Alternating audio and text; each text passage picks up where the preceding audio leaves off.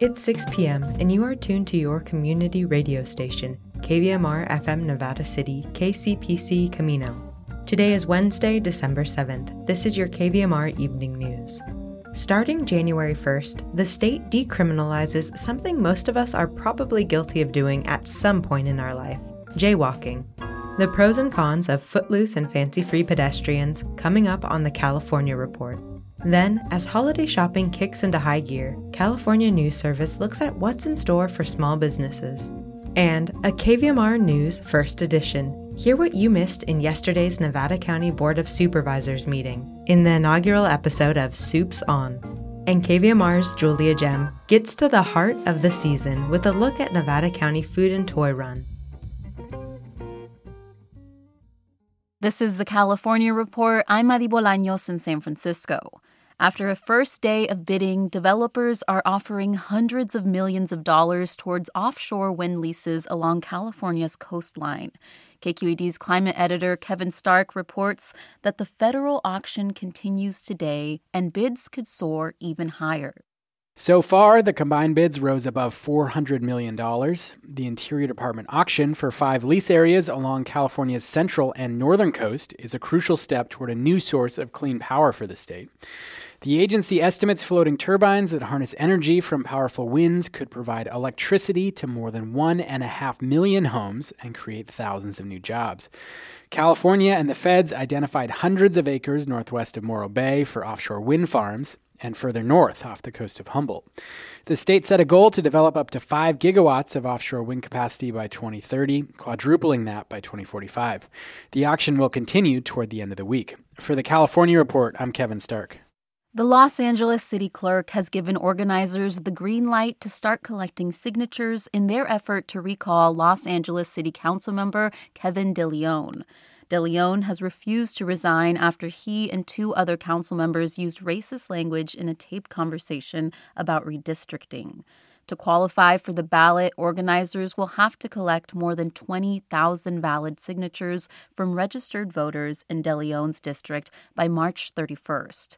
He hasn't attended a city council meeting since mid-October, and his term runs until December 2024. Jaywalking. It's a law many of us have probably broken many times in our lives by crossing the street outside of designated crosswalks.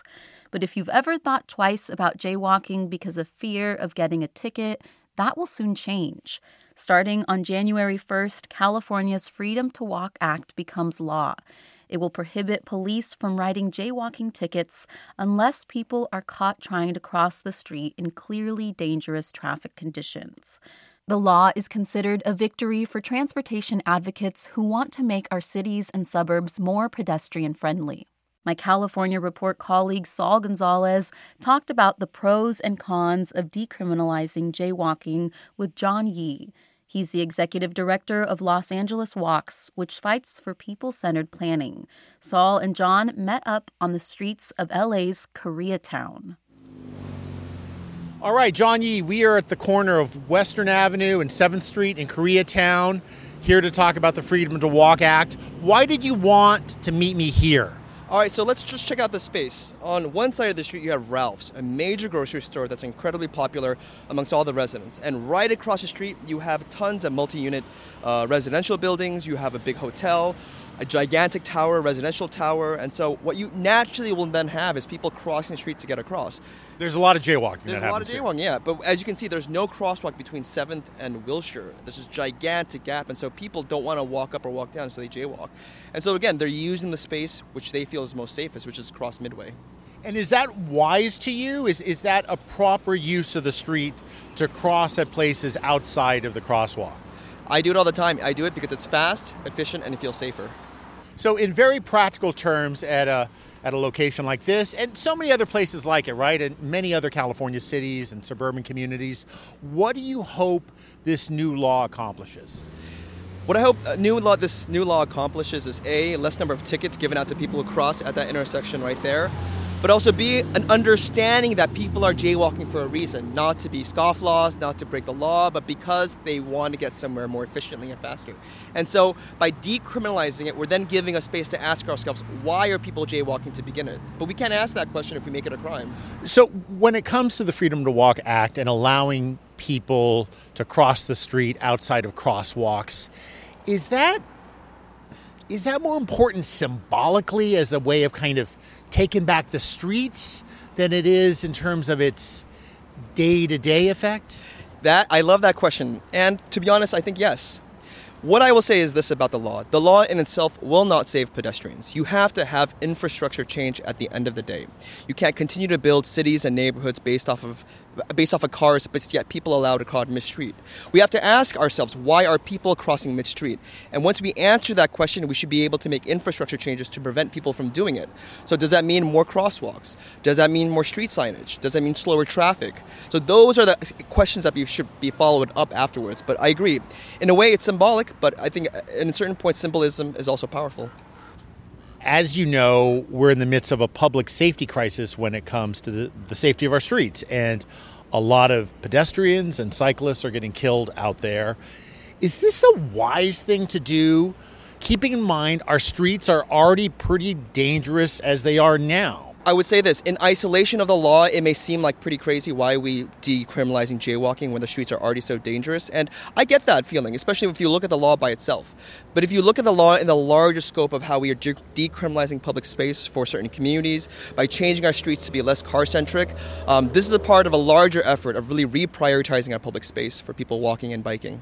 All right, I've been talking to John Yee, Executive Director of Los Angeles Walks. John, thanks so much for joining us on the California Report. Thank you, appreciate it. Support for the California Report comes from the California Healthcare Foundation, Listening to Black Californians, a new study on how the healthcare system undermines the pursuit of good health, on the web at chcf.org/LBCA. The Wesley Foundation, investing in California's underserved youth. And Eric and Wendy Schmidt, whose philanthropy includes Schmidt Futures, which bets early on exceptional people making the world better, on the web at schmidtfutures.org. Speaking of sidewalks and streets, one man in the small city of Healdsburg in Sonoma County recently decided to use his city's roundabout to run 36 miles.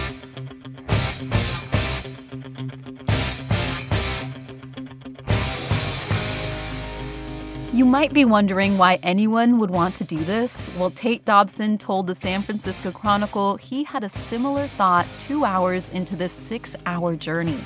The idea to run it occurred to him on a drunken night with friends as they passed by the roundabout. And last Friday, on his day off, he decided to see how many laps he could complete. The answer? 415 laps around the 460 feet roundabout. And it seems to have started a trend. Some Reddit and Strava users say they're planning their own roundabout run in their hometowns. And that's the California Report for Wednesday, December 7th. We're a production of KQED Public Radio. I'm Madi Bolaños. Thanks for listening and have a great day. The holiday shopping frenzy is fast approaching. Some may argue it's well underway. Big box stores and online behemoths are one thing, but what's the season looking like for small, local businesses? California News Service's Suzanne Potter has the details.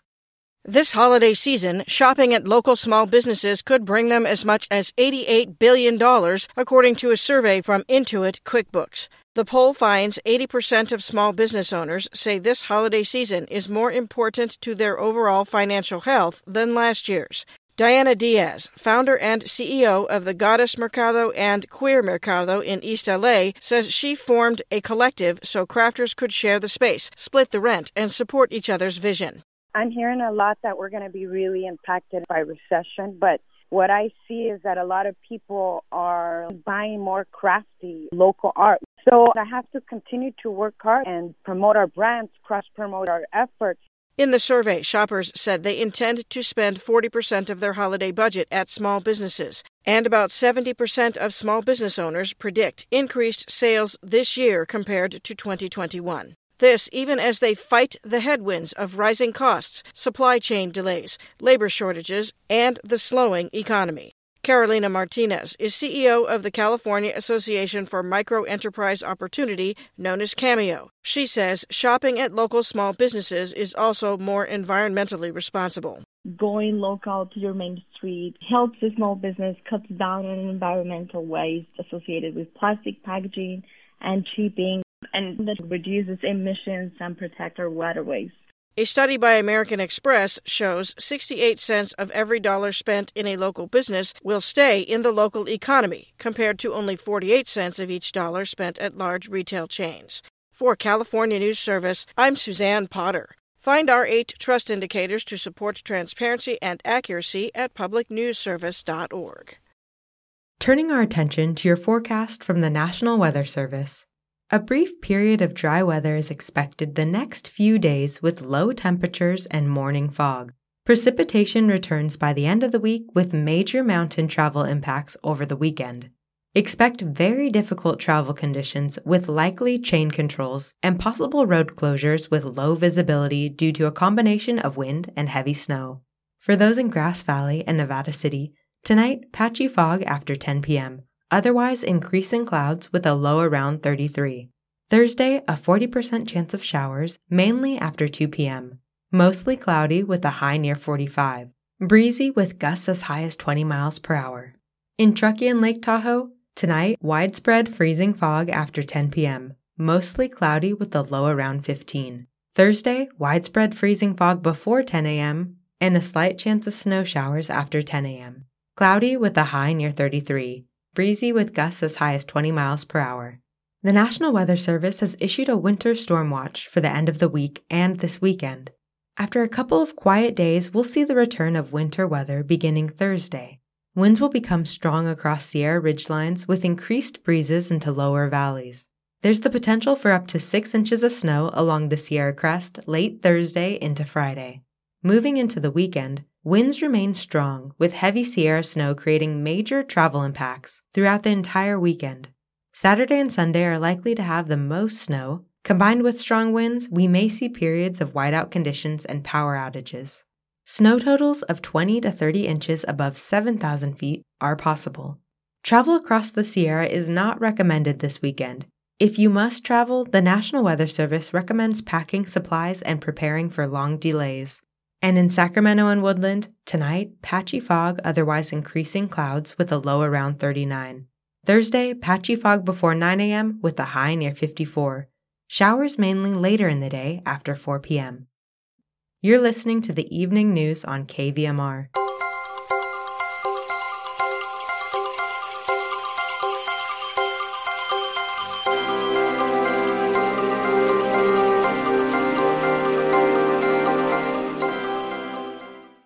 Up ahead, KVMR News Director Claudio Mendonça sits down with KVMR's Julia Gem for a KVMR News First.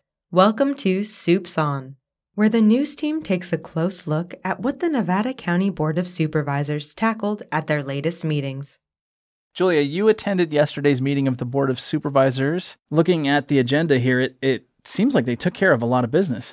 Yeah, there were 40 items on the agenda. Many of them were oriented around financial grants and other money-related issues, but there were a couple that definitely stood out to me. Yeah? Let's talk about those. Well, there was item number 14, which was part of the consent calendar.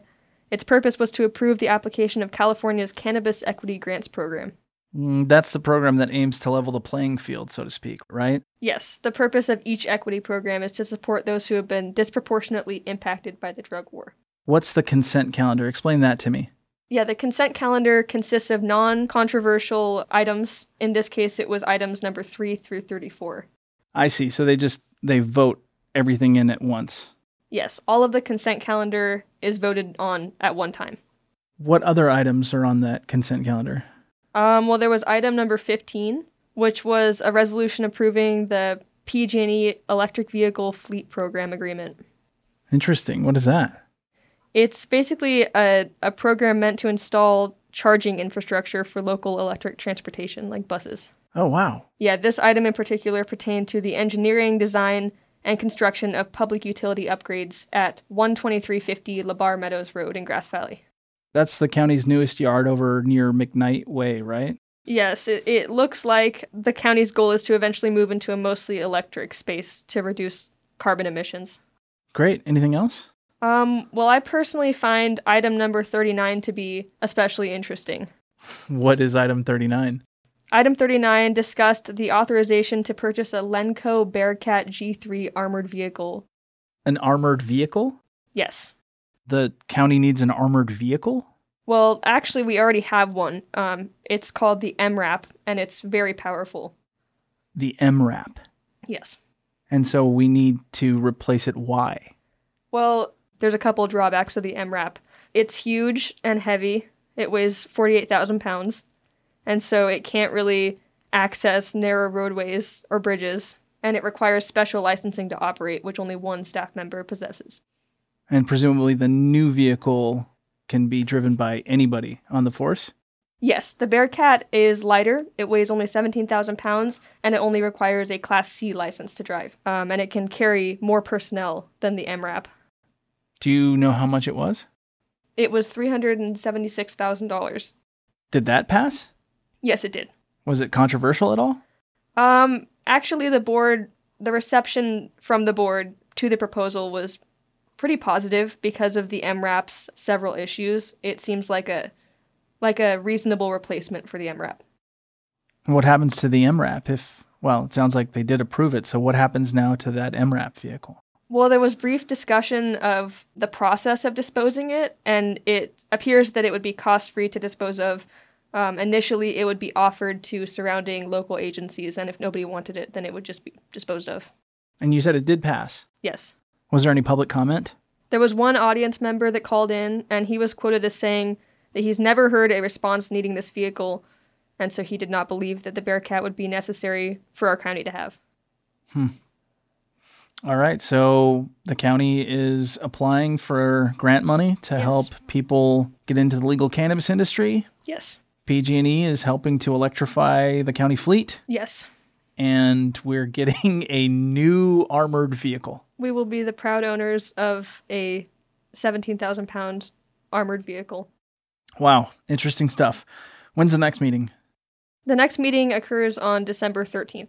All right, Julia. Well, thanks so much for your reporting. Thank you for having me. The Nevada County Toy Run rides again, and this year marks a return to the traditional route, which sees motorcycles wind through downtown Grass Valley and onto Mill Street, bringing toys and food to over 400 families in the process. KVMR's Julia Gem has more. The Nevada County Food and Toy Run is a local tradition that continues to be upheld by noble volunteers. It's an event that strives for the truly good cause of providing disadvantaged children in Nevada County with toys and delicious food on Christmas Day. To learn a little more about this year's Toy Run, I sat down with Eric Oliver to discuss the ins and outs of the event. Welcome, Eric. Would you mind giving yourself a small introduction for anyone who may not know how you're affiliated with the Nevada County Food and Toy Run? Yeah, thanks for having me. My name's Eric Oliver. I'm just a local beekeeper, and I took over the Toy Run last year with a group of individuals: Shannon Bueller, Chelsea Bueller, Ed Peavy, and a few others. And we pulled it off by the seat of our pants last year, and this year we're getting more organized and getting our stuff together, and looking forward to next weekend's event. Great. And I want to start off by asking, for anyone listening who may not know, what exactly is the Nevada County Food and Toy Run? Well, a toy run in general is any motorcycle event is usually called a run if it goes from point A to point B. And that's what this is we all meet in Nevada City at the Rood Center on the second Saturday of every December.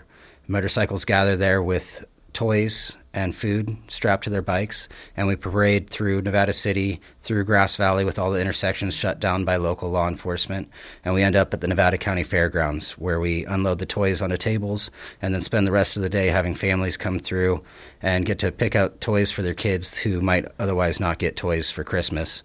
Each family that comes through has the option of taking home a Christmas dinner as well.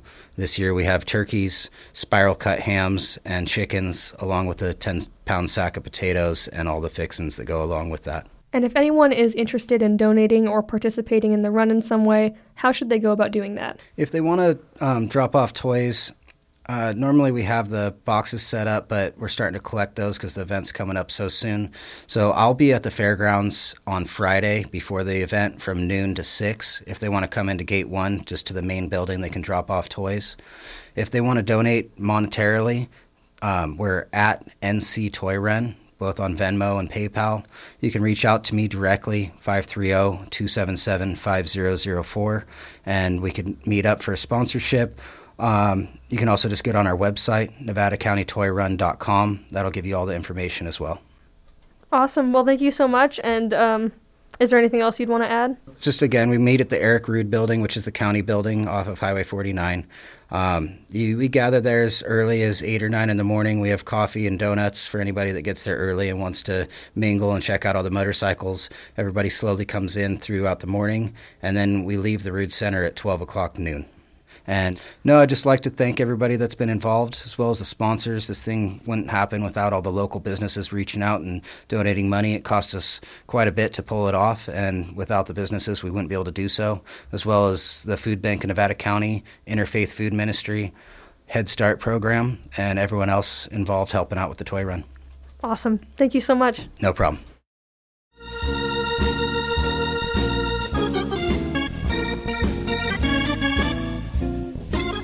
That's our newscast for this December 7th.